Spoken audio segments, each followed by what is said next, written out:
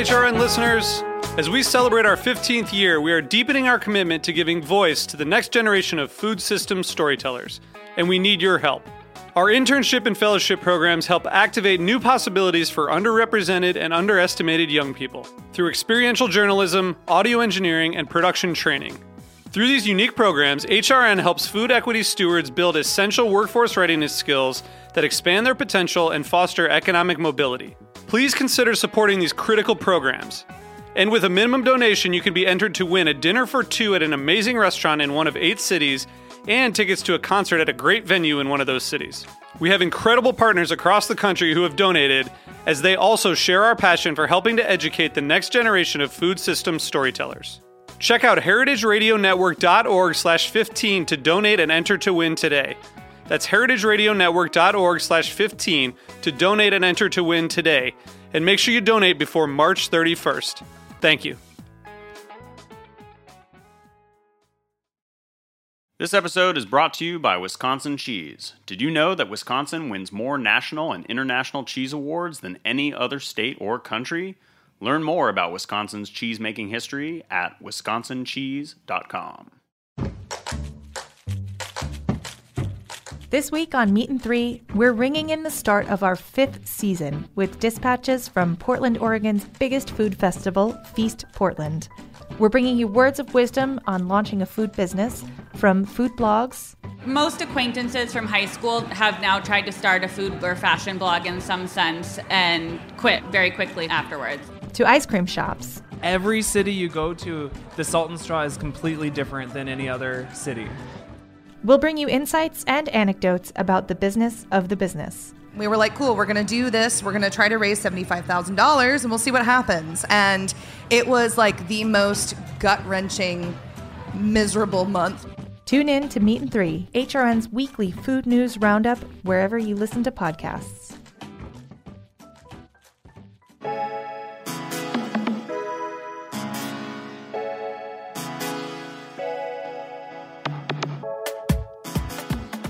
Hi, I'm your host Eli Sussman, and welcome to The Line here on Heritage Radio.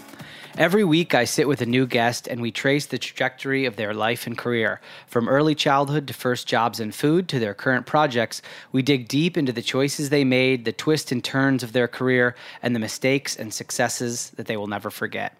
Today's guest is John Stage, the owner of Dinosaur Barbecue, with 8 locations across New York, New Jersey, and Connecticut. They have a line of rubs and sauces available nationwide, and the cookbook John released in 2001 has sold over 175,000 copies. With over 30 years in the business, John has seen it all. Dinosaur started as a mobile pop-up in 1983 at the Harley Rendezvous in New York, a motorcycle meetup. And in 1988, along with his then partner, they opened a location on Willow Street in Syracuse, New York, still open today. John back then had tattoos. He's still got them now, but he had long hair, a huge bike, and a love of barbecue, but no professional business experience and very little food experience. Along the way, he's had lots of partners, some that are no longer with the brand and some that are workers that have been converted into owners. As the company rapidly expanded in the early 2000s, they opened up many locations with the Soros partners. Today on the show, we'll talk about how it all began with a 55-gallon drum sawed in half, what partnering with the Soros family did for the business, both positive and negative, how having a consumer packaged good line can impact a brick-and-mortar restaurant, and maybe John will even clue me into some secrets about motorcycle culture along the way. John, welcome to the show. Thanks, Eli. I want to begin at the beginning. Let's talk about your childhood. Where were you born? What did your parents do? And did you grow up in the type of house that could have ever been the trajectory that set you on opening up a barbecue restaurant? Oh, that's a lot to unpack there. Let's see. I was born in Nyack, West Haverstraw. I was born in Nyack Hospital, grew up in West Haverstraw, then moved to Long Island, Huntington Station, and then when I was 13 years old, moved to Syracuse, New York. And so you're in Syracuse. What do your parents do? And what kind of kid are you? Studious, well-behaved, badly behaved? Let's see. My mother was a secretary. My father worked for the Grand Union Company. They're not around anymore, but he's a produce man for the Grand Union Company. Very bad kid. Very bad kid. Yeah, I got into a lot of trouble when I was a young man. some of that trouble ended up getting you into prison. Yeah. You found yourself at 18, you were incarcerated, and you ended up working in the prison mess hall. Yes. Was that a terrible job? Did it inspire you in any way? Was that the type of job that people were really hoping to get in prison? Tell me about that experience a little bit. Well, the experience was probably the greatest thing that ever happened to me. It got me into the kitchen, and I started in the general kitchen. My job was taking 55-pound bag of eggs and mixing them with water, the powdered eggs, and then I'd get up on the line and scoop out the food. So I always got kind of a rush from the action of 1,500 people coming through a line at one time, and I really enjoyed that.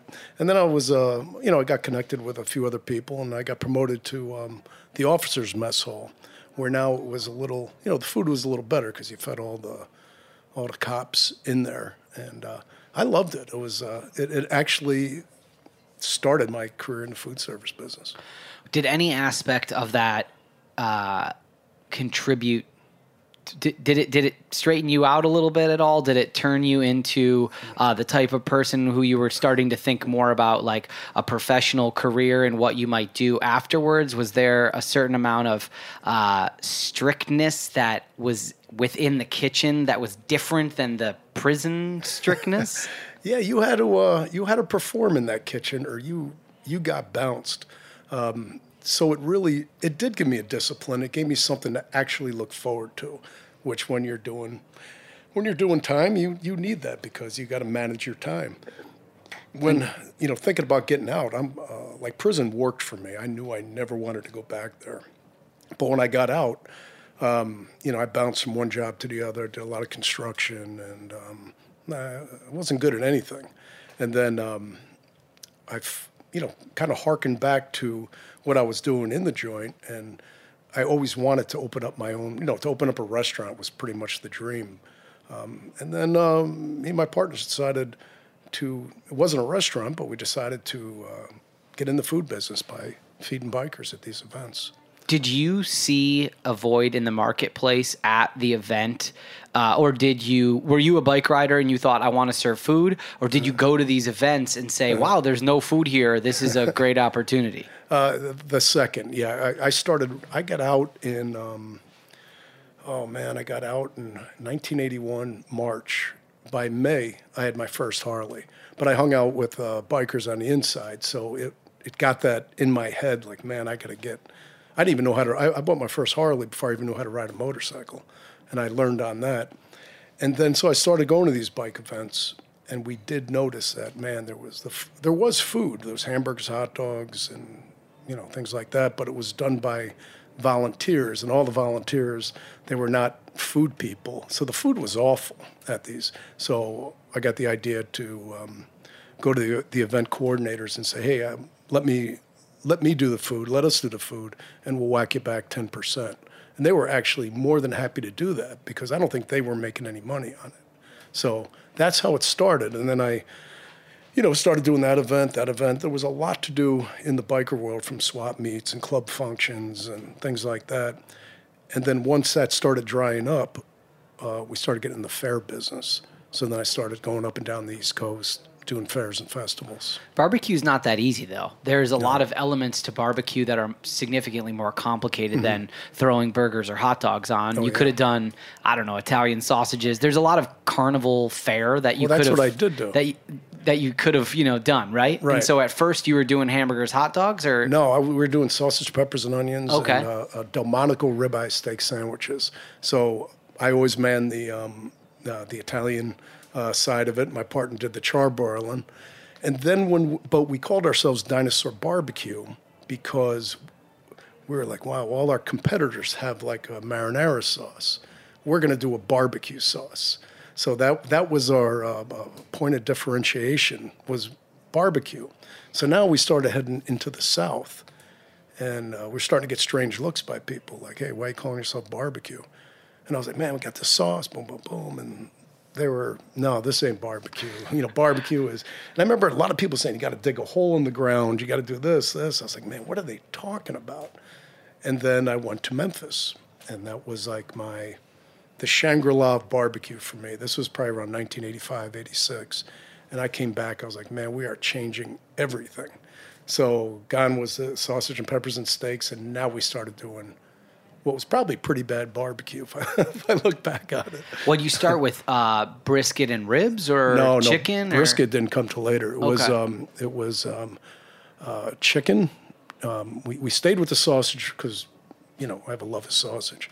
And then we got into ribs. So it was really chicken and ribs became the Dinosaur's cornerstone. And then later came pork and brisket and all that stuff. And when you were down in Memphis, was there something specific? Was it the whole city, or was there one place or one bite of food that you said, oh, a barbecue, I'm hooked, I got to switch my whole? Because it's actually kind of a pretty big pivot from sausage and peppers to ribs. There's not really a carryover there. They don't cross. Zero. Both pork, but that's about it. Let's see. So I rode my motorcycle down, and I started hitting barbecue joint after barbecue joint. Some of it I was like, man, I just don't get it. It's okay. It wasn't blowing me away. Actually, there's 3 places that really influenced me: is Payne's, the Cozy Corner, and Abe's Barbecue in Clarksdale, Mississippi. Those are the 3 ones that I went, God damn, that's what I'm talking about. It was that taste where where the smoke and the meat, everything came together, and then then it was like, I got it. I didn't have it, but I had the idea, and then it started the learning of the craft from that point. At that point, what was more exciting to you? Was it the camaraderie? Was it getting better at cooking, or was it the business? Was it generating income? What was exciting to you about those early days at the motorcycle meetups? See, it was sometimes you'd make a lot of money. If it rained or something bad happened, bad location, we'd lose it all. So, I used to have my bank in my boot, my operating money in my right pocket, my personal money my left pocket, and then we were heavily armed at that point. And that was the bank of everything right there on me. So it was staying alive, and paying bills was the number one concern. And then when I discovered barbecue as a genre, I was like, oh my God, I became infatuated with it. So was that a wild time? You're barbecuing all day, motorcycles all around, probably partying at night, going from city to city. Yeah. It sounds like a lawless land, to be honest. It sounds like it would be not the best place to be carrying around thousands of bucks or the cash and a lot of equipment. Right. Did you have like a home-based commissary kitchen? Were you working out of an apartment? Like what? No. Where you just showed up with raw meat and just slapped barbecue sauce on it? Yeah. So if you basically, our life existed, and we'd start to do swap meets in the spring, and then we'd hit the road, and you would just go from place to place. You would break down on Monday, show up the next day on a Tuesday, and most fairs and festivals started on Tuesday, Wednesday. So you tried to root yourself where it wasn't too long of a trip. And it was a very unhealthy lifestyle. It was a lot of partying and a lot of carrying on, and really unsustainable for the long haul. Well, so that's why I got into the restaurant business. You did it for 5 years. You were a young guy at that point, so the turnaround is easier when you're 21, 22. You can have a lot of fun until 4 in the morning and still wake up the next day. But at what point did a restaurant become a real viable option? And I'm curious if you started saving money while you were traveling around with the sole reason of opening up a restaurant, or did you go out and fundraise and not have any money saved? Well, there wasn't a person in the world that was going to give us any money. So we knew we had what we made on the road is how we opened the restaurant. And a big event is my son was born, and I was really a terrible father. I was never around. That's when I decided I had to get in a permanent place to raise this kid right. So that was like really one of the impetuses of opening a restaurant. And did your family bring you back to Syracuse? Is that why that location? Because you had been traveling up and down the Eastern Seaboard. I'm sure you'd seen a lot of cities where you probably thought to yourself, maybe I could settle here, but you ended up coming back up to New York. Syracuse was home base. Okay. Yeah. And how'd you find the location? It's a cool building for people that have never been there, that have never seen it. Can you describe it a little bit and how you found the property and what appealed to you about it? Well, I had friends who owned a motorcycle shop that were above the restaurant. And there was this big ramp that, ironically, if your bike was broken down, you had to push it up this ramp. Yeah, second floor repair shop sounds. Right, but that was the first Cadillac dealer in Syracuse, and that ramp went back to, that's where they drove the Cadillacs up to fix it. Downstairs was an old shot and a beer joint that had been around for 50 years, and in the front room was the diner. So they had the old lady, it was called the N&H Tavern, and the old lady cooked the food in the diner, and the old man ran the bar. And I loved this place. I mean, any excuse to go to both of those, I did. But coincidentally, my friends had the bike shop upstairs. They were about 80 years old, and they were exhausted. Imagine, like, I'm going to be 60. As tired as you get now, I can't imagine them at 75, 80. But they wanted out, and I wanted in, and we worked it out. And so you open up a barbecue restaurant. It's sort of it's a bar as well, right? It's definitely a place that people can come and hang out. There was no bar at first. Oh, that was later on. Yeah, I could not get a liquor license till we opened up in '88. I could not get a liquor license till almost '92. And then when I had, so we closed the bar down and just had this 900-foot restaurant in the front room. And so what was the immediate, if there was one, reaction to this new barbecue restaurant in town? Did you have crickets, lines out the door? What were you hoping for, and what was the reality? Absolute crickets. It was awful. So coming from the road, you would, you're in a fair and you got thousands of people, foot traffic in front of you. We thought for some reason that was going to translate to us opening up a restaurant. And we opened up, because we started with breakfast, believe it or not. And we were open breakfast, lunch, dinner. And absolute crickets. It was awful. I wanted to shoot myself. And that went on for about a year.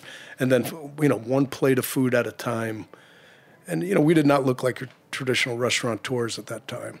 And there was motorcycles out front. And it was just a different time back then. Bikers were looked at differently, in the late 80s than they are now. I mean, your dentist is on a Harley now. It doesn't matter. But back then it was a little different perception of things. And then once we got our liquor license, that's when things started turning around. Did you have difficulty with not only the liquor license, but also other aspects of setting up the business based on that negative stereotype, that perception of the biker? You had, long hair and tattoos, and you had come out of prison. Did that make your life a lot more difficult beyond the restaurant just being a hard thing to open? If it did, I didn't notice it. You know what I mean? That's not what I was, that's not even what I thought about, to be honest with you. I was going out with a girl, she lived in Miami, and I was more thinking about, man, if this don't work, I'm going to move to Miami. Because it was like her father wanted me to work construction with him. I was like, damn, maybe I'll move to Miami. There's always that little light at the end of the tunnel that I stuck with. So no, I didn't think of that. And so you were able to get the liquor license. At that point, you did bring on two other partners, right? Yep. And they had a distribution business, right? They were involved in alcohol or food in some capacity, correct? My partner Larry, just recently deceased. Rest in peace, Larry. He was a liquor salesman, and I knew Larry, my God, for years before that. But we lost touch for a while. He came in one night. I was mopping up the floor, closing down, and he came in, started looking around like, "Hey, I heard this place is getting a liquor license." He goes, "John, is that you?" I was like, "Larry, what are you doing?" Boom. Next thing you know, we start talking. I was like, "Yeah, I want to open up the bar end and blah blah blah." He goes, "Do not talk to another person." I was like, "Really?" He goes, "Yeah. Give me a week and I'll get back to you." And he did, and he came back and said, "I want to be your partner." And him and his wife at the time, Nancy, became our partners. At the beginning, those first 1-2 years, you and your partner, are you doing everything? Are you doing the cooking? Are you doing the front of house? I'm curious about the barbecue smoking setup, first off. And then also, what was your customer forward facing mentality like? You know, were you pushing for the rough around the edges? This is like a cool guy vibe, or were you bending over backwards? The customer's always right. Well, number one, we wanted anybody and anyone to get in there to pay a bill, so we didn't.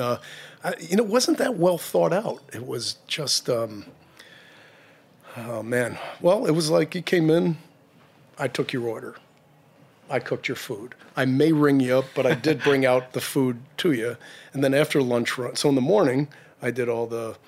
We're in the smokehouse. We're, doing whatever specials. Then in the afternoon, you get back into prep. Then you come back out to the line, and we had a routine at that time. After lunch, every day we smoked a big fat joint after lunch to get right for the second turn, and it was all consuming. But there was at no point did we say, we're gonna be this cool biker bar and we're gonna have a certain attitude. We were just who we were, and.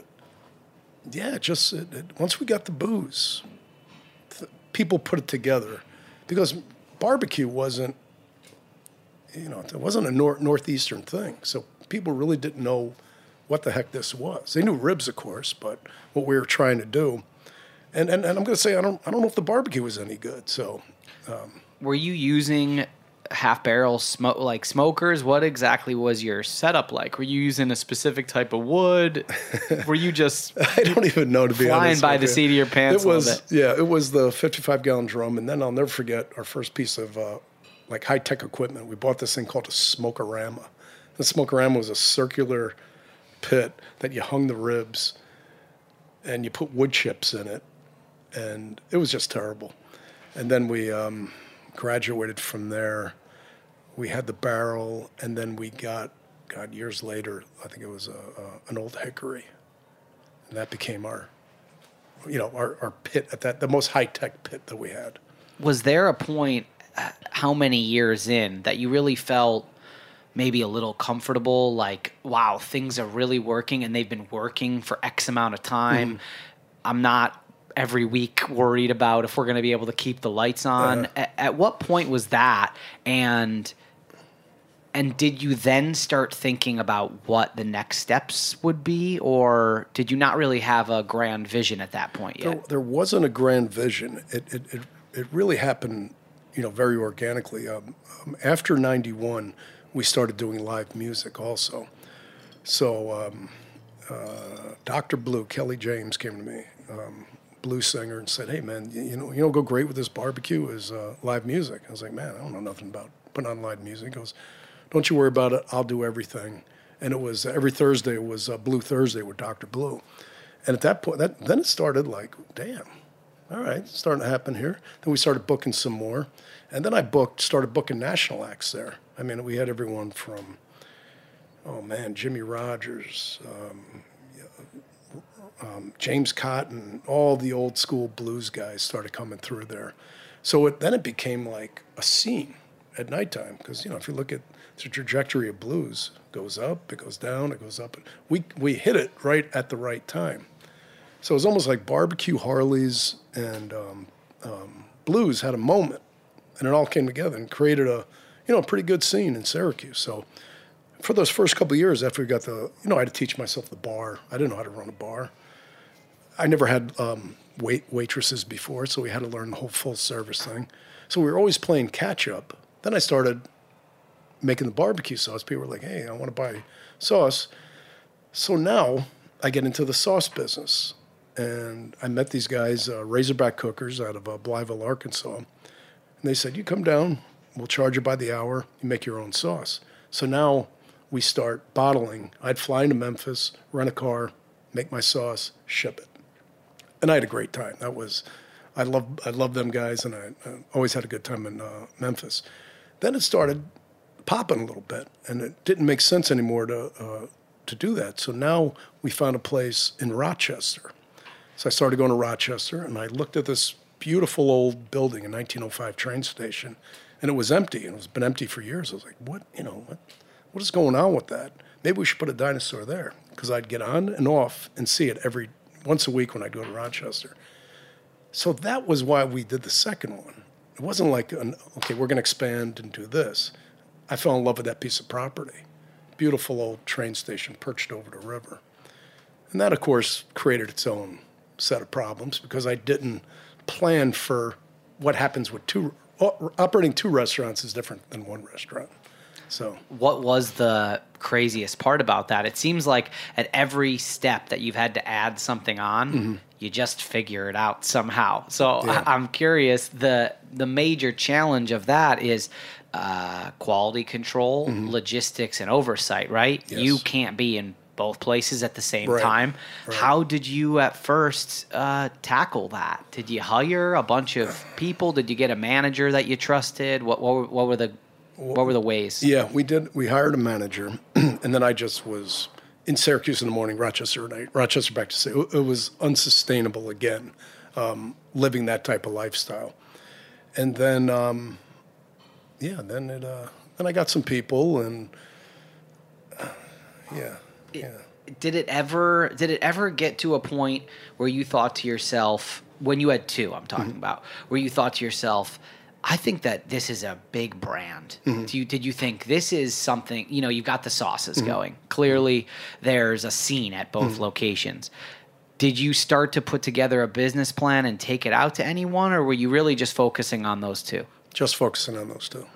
And so we'll talk more about how it expanded after the break. But right before we take a break, I'm just curious, when you got these two locations, are the menus the same, and are you doing the same barbecue at both places, or were there things that you had to change that were dictated by you being spread so thin in the location, or was it exactly like a stamp of the No, okay. It changed. I never wanted, like I never thought I could replicate Syracuse. That happened just so organically, and I didn't want it to have that chain feel to it. So yeah, Rochester, the barbecue is the same, but the building looked so different, and the side dishes were a little different, and maybe a few appetizers were different. So that will always, as even we went further with new locations down the road, that was the template. The restaurant's got to feel like its own place and not feel like Syracuse. I don't know if that was the best business move, but it was. It's what I felt at the time. We're going to take a quick break, and when we come back, we're going to talk more about Dinosaur Barbecue with John. Stick with us here on The Line.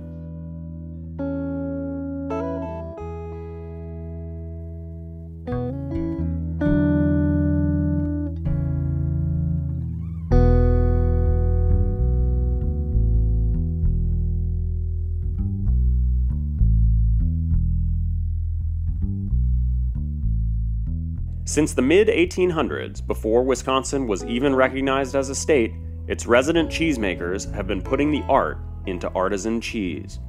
When early settlers from Switzerland, Germany, and Italy came to Wisconsin, they brought their cheesemaking expertise with them. They chose Wisconsin because the terroir reminded them of the homes they'd left behind in Northern Europe. The soil and water of Wisconsin is nurtured by the goodness of glacial sediment, and those elements lend themselves to the very best milk.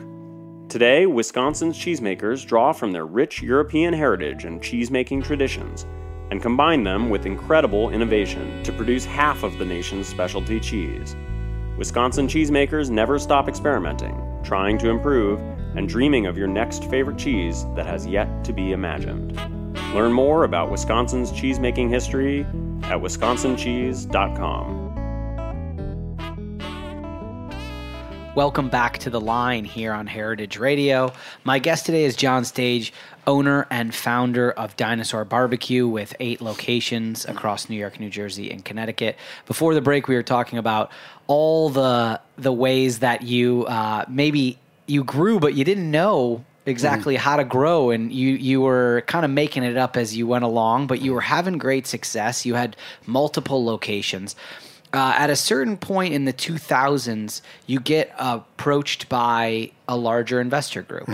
And this is when the Soros family approaches you and says, you've got a great thing going. We'd like to get involved. Tell us a little bit about that. Was that a shock to you? Did you see something like that coming? Well, we had a lot of people that approached us over the years, and I just was never ready for it.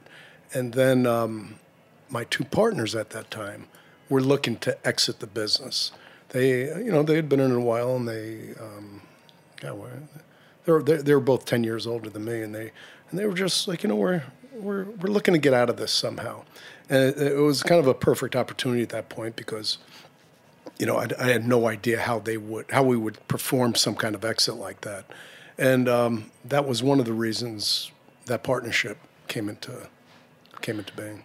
Would you consider yourself at that point, were you a very ambitious restaurateur? Were you a business person who was saying to yourself, I really want to grow and I want to go after, I don't even know if was it called venture capital at that point? Now it's the VC companies. I guess it was just... No, private equity. Private equity, yeah. Private equity. But were you, clearly people were knocking on the door, but did you consider yourself, all right, I'm a restaurateur, I'm gonna steer this ship into a multi-unit large business?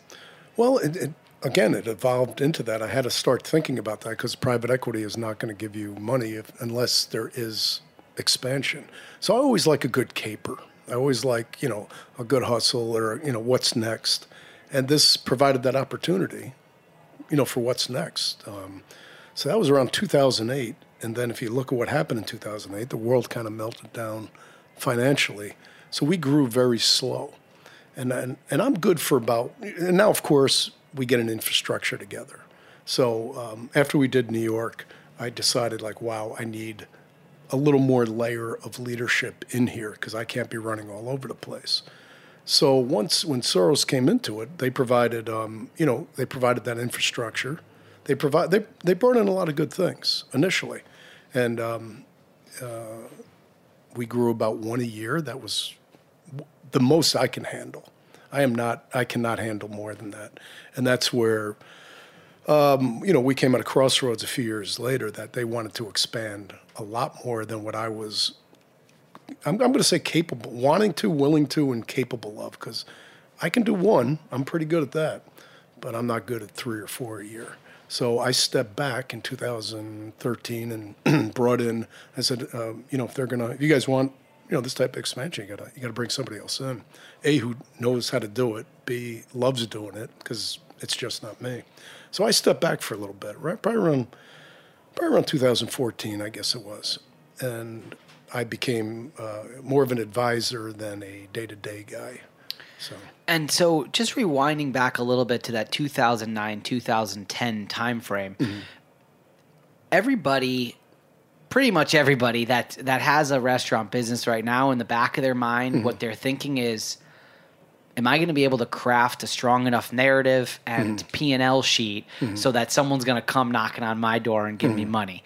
So that happened to you. I'm curious, looking back now, would you have made the same decision? At the time, yes, because it was, again, my partners wanted to get out, and I liked these guys. They were good dudes. So it wasn't any regret really until I pulled back. And then it became a weird situation of me being an older owner and founder and philosophically not on board with the growth trajectory. So that's when things got a little screwy. In between 2010 and 2015, 7 restaurants open. 2 of them, Chicago and Baltimore, obviously outside of the sort of normal realm of your geographical locations, they close. It's your baby. It's your namesake. You're attached to it. How did that feel to have those restaurants close? And were you in a position to really influence what was going on, or had you already at that point been sort of removed a little bit so that was it out of your control and out of your purview? Well, you go through some funny things psychologically when you do step back. So if you look at Chicago, I didn't operate the restaurant. I was there maybe 5 times. So I didn't get the blood, sweat, and tears into it that would have been, where I would have felt bad about it. It sucked. It always sucked. But it wasn't my baby at that point. So... and the same thing with Baltimore. I didn't run it, so I wasn't involved in it as I was before. So we never should have been in these places. So now that you've had your businesses open for such a long time, and you've gone through all the stages that a restaurateur does. You've opened 1-2 units that are sort of privately owned. You've gone the private equity route. You've expanded to other cities. You've kind of done everything. You've done CPG. So I'm wondering, people that listen to this show, they're just getting started. Maybe they have an idea for a concept in their head. What type of advice can you give to someone who thinks, I'm opening up a concept on a small budget or a mid-level budget, and they're hoping to attract capital? What, if you were to maybe invest in someone, what would you tell them to do, and how would they put themselves in a good position to attract what happened to you? Wow. Let me see. The restaurant business is so different now than, let's say, when I started it. You said the Wild West, and it really was back then. If you look at the economics of opening up, when I opened up in Harlem in 2003, 2004, I was paying $14 a foot. That same neighborhood is $150 a foot right now. Yeah. So to that young entrepreneur, again, are we in New York City? Are we in Syracuse? There's so much easier places to do business than New York right now. So to an investor, they really care about one thing: how are they going to get paid back, and how are they going to make money off this deal? So you really have to have your shit together more than, let's say, I did back then, because I could freelance it. But if I was the same person with that second restaurant, I said, all right, I am going to open this restaurant. I never had a business plan. These things just happen. So you got to have an airtight business plan. Why do you want to exist? How can this space make money? And what is it in this so crowded restaurant world right now? Why are you different? And because there wasn't this many restaurants back then. I don't think there's ever been more restaurants than there are right now. So competition is harder. The operating environment is harder. The rents are harder. The government's harder. It's a tough business. I really would put that out. The advice is don't do it. But anyone that does ask me, I just talk about how hard it is and how are you going to overcome that. Why should you exist?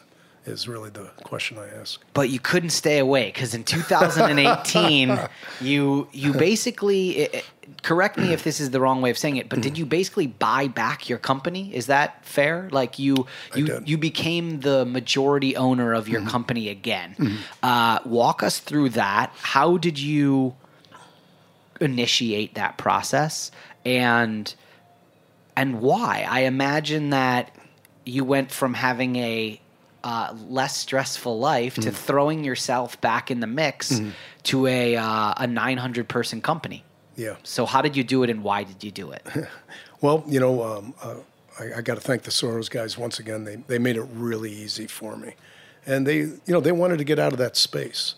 So asked me if I was interested.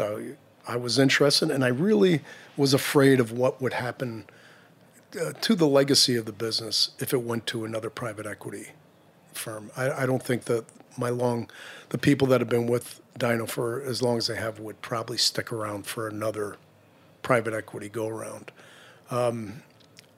It was made easy. They were great to work with on the end. And I just opened up a pizza place, a Pizza Regionale. It's across the street from the original Dinosaur during my time away from Dinosaur, and being back in the kitchen and starting a brand new concept kind of got my juices flowing again. And then when presented this with Dinosaur, I was like, man, it's not going to be a good legacy if I didn't do this. I'd like to, as you get into 30 years like I am right now, you start thinking about longevity and what that means, and how you want to see things in the past or for the future. So I kind of figured that if I didn't do this, I probably would move. So I wouldn't have to see, dinos on a day-to-day basis. So and there's so many great people that work for me and with me at Dino. I want to see them take it over and take it over to the next. So tell me about what it was like to look internally at the brand you created with sort of a fresh pair of eyes. You've been removed for a minute, Right. and then you step back in. It's yours, but it's different. Right. So what was that like to get your hands dirty again? Did you uncover things that were there happy surprises, and were there things that really pissed you off and that you said, oh my God, I got to fix this like today? Well, I pretty much knew what I was going to get into. Okay. I found that we became very inconsistent, and you could go to one and get something great over there, maybe not as great. I just found a lot of inconsistency and a very fractured team at this point. So the first thing we did was we took and moved everything back to Syracuse, and I'm back. I'm almost like chief consistency officer right now. I'm back in the kitchen. I'm reworking recipes. I'm just whatever's good, I want to make it great. If it sucks, get rid of it or make it great. There's no middle ground right now. We just want to make everything great. And being back in the kitchen and messing around with all the recipes and updating them, I love doing that. That's my sweet spot. And then I got a great team around me, so it makes it easier. So, yeah, there's a ton of challenges, but I'm having fun again.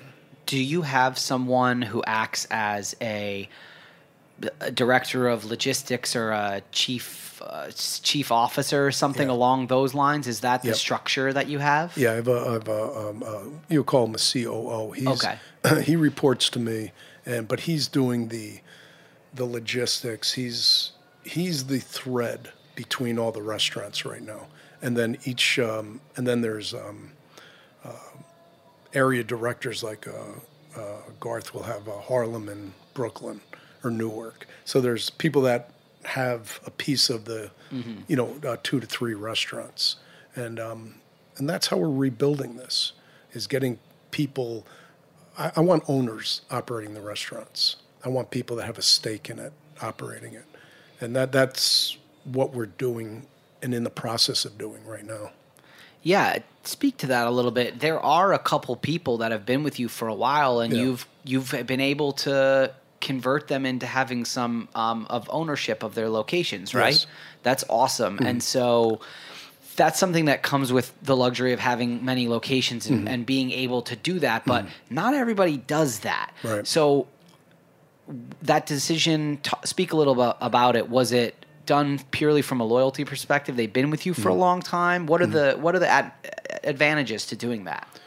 Well, the advantage is a little more of a peace of mind thing, and I hate to sound like an old guy, but you start thinking when you're 60 in the restaurant business still, you do look at the future of like, I want them to. So it's good for me and it's good for them. Financially, it can make a big difference in their life. And for me, I'm around people I want to be around. And, so I don't know if it's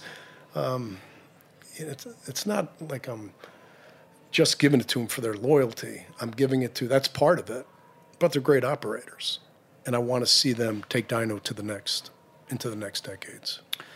As you look forward about your future legacy and how that may grow and what may shape it, what are your thoughts that you can share on how Dinosaur can reemerge under your leadership again and grow, change? What does that look like?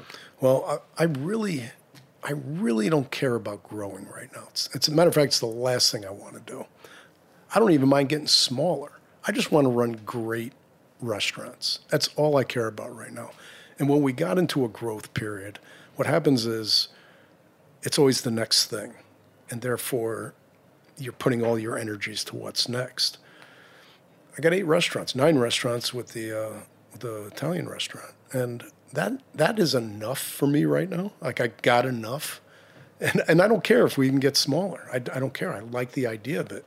So we can be great. I don't want to do this just to open restaurants anymore. I already did that. It wasn't for me. By restaurant standards, you have just 30 years. It's just an incredibly long time. And you've basically gone, you started before really the internet and Instagram and Yelp were a thing, and you have weathered that that storm somewhat. Yes. Do you find that as a whole, the changing of technology has helped the businesses, or is it to the detriment of your restaurants? It's definitely different. So, the old days used to get reviewed once, two, three, depending on the amount of publications. I get reviewed every day. So you have to monitor that.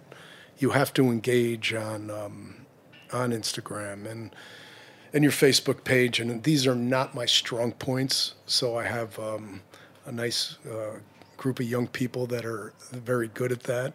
So we don't spend, money on advertising, but we now focus more on, the social media aspect of the business. But if you relied on me doing that, it just wouldn't go anywhere. So they do it, and they do a good job on it. And I'm very happy to turn that over. The other thing, technology is the Grubhub and the DoorDash has changed the business dramatically. Where your dining room may be flat, our big growth is food to go. And unfortunately, that comes with a price, 25% whack on your margin on that. But that is what hasn't been great about technology. I think it's good for the consumer because nobody wants to call up restaurants anymore. And, that was not great.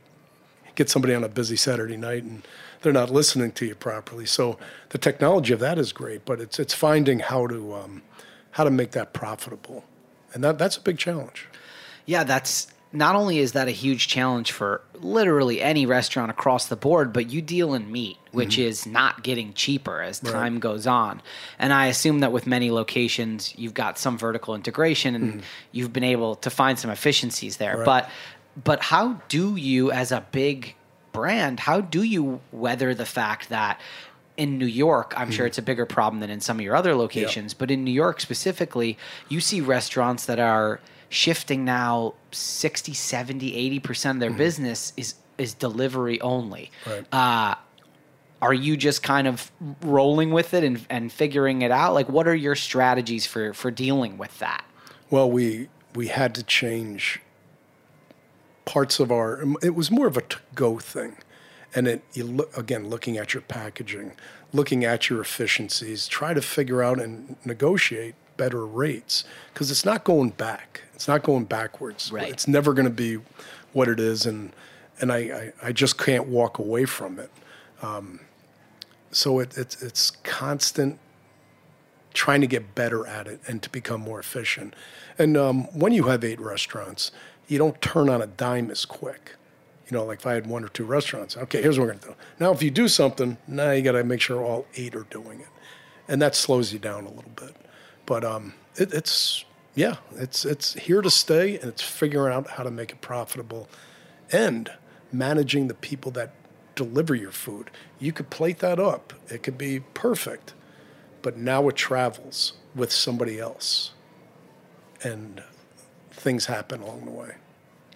Now that you've regained control, it's you're about 2 years back in the mix, I would say. 1 year. 1 year back in the mix. What is been a great surprise now that you've fully kind of jumped back into Dinosaur, and what's been something that's been just a gigantic headache that's been extremely difficult for you since you've gotten back in the mix? Oh man, I'm not sure there's one. I'm not sure they go high and low. It's a mix of little surprises up and down. There's really no one, oh my God, this is great, and oh my God, this is terrible. The labor market's different also. I'm going to say if what's challenging is the labor market. That's probably your biggest challenge right now.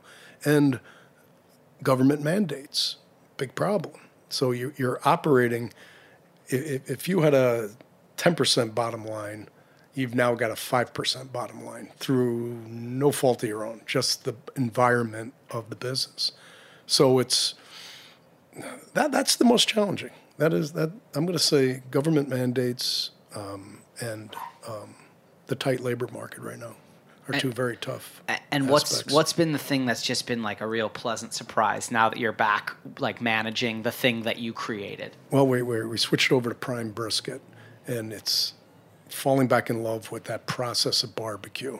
And I still look at that and like, that's good. When I can say that's good barbecue, that's a win for that day.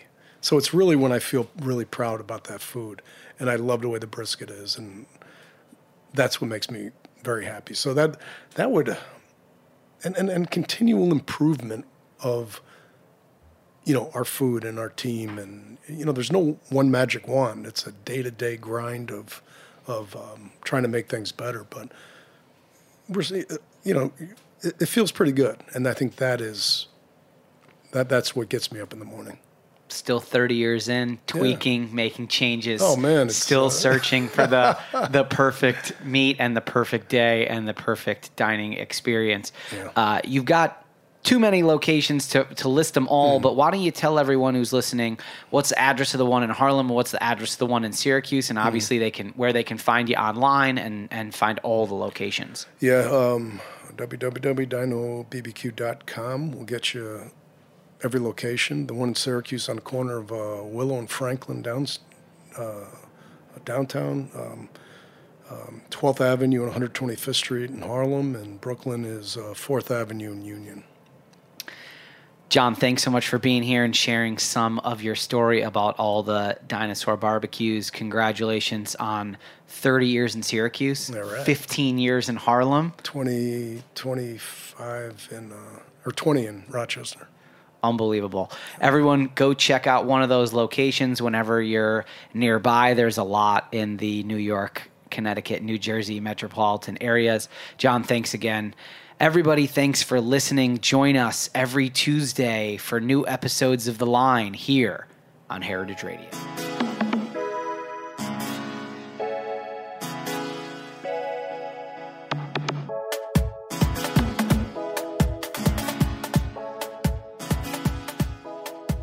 The Line is powered by Simplecast. Thanks for listening to Heritage Radio Network, food radio supported by you. For our freshest content, subscribe to our newsletter. Enter your email at the bottom of our website, heritageradionetwork.org. Connect with us on Instagram and Twitter at heritage_radio. You can also find us at facebook.com/Heritage Radio Network. Heritage Radio Network is a nonprofit organization driving conversations to make the world a better, fairer, more delicious place. And we couldn't do it without support from listeners just like you. Want to be a part of the food world's most innovative community? Subscribe to the shows you like, tell your friends, and please join the HRN family by becoming a member. Just click on the beating heart at the top right of our homepage. Thanks for listening.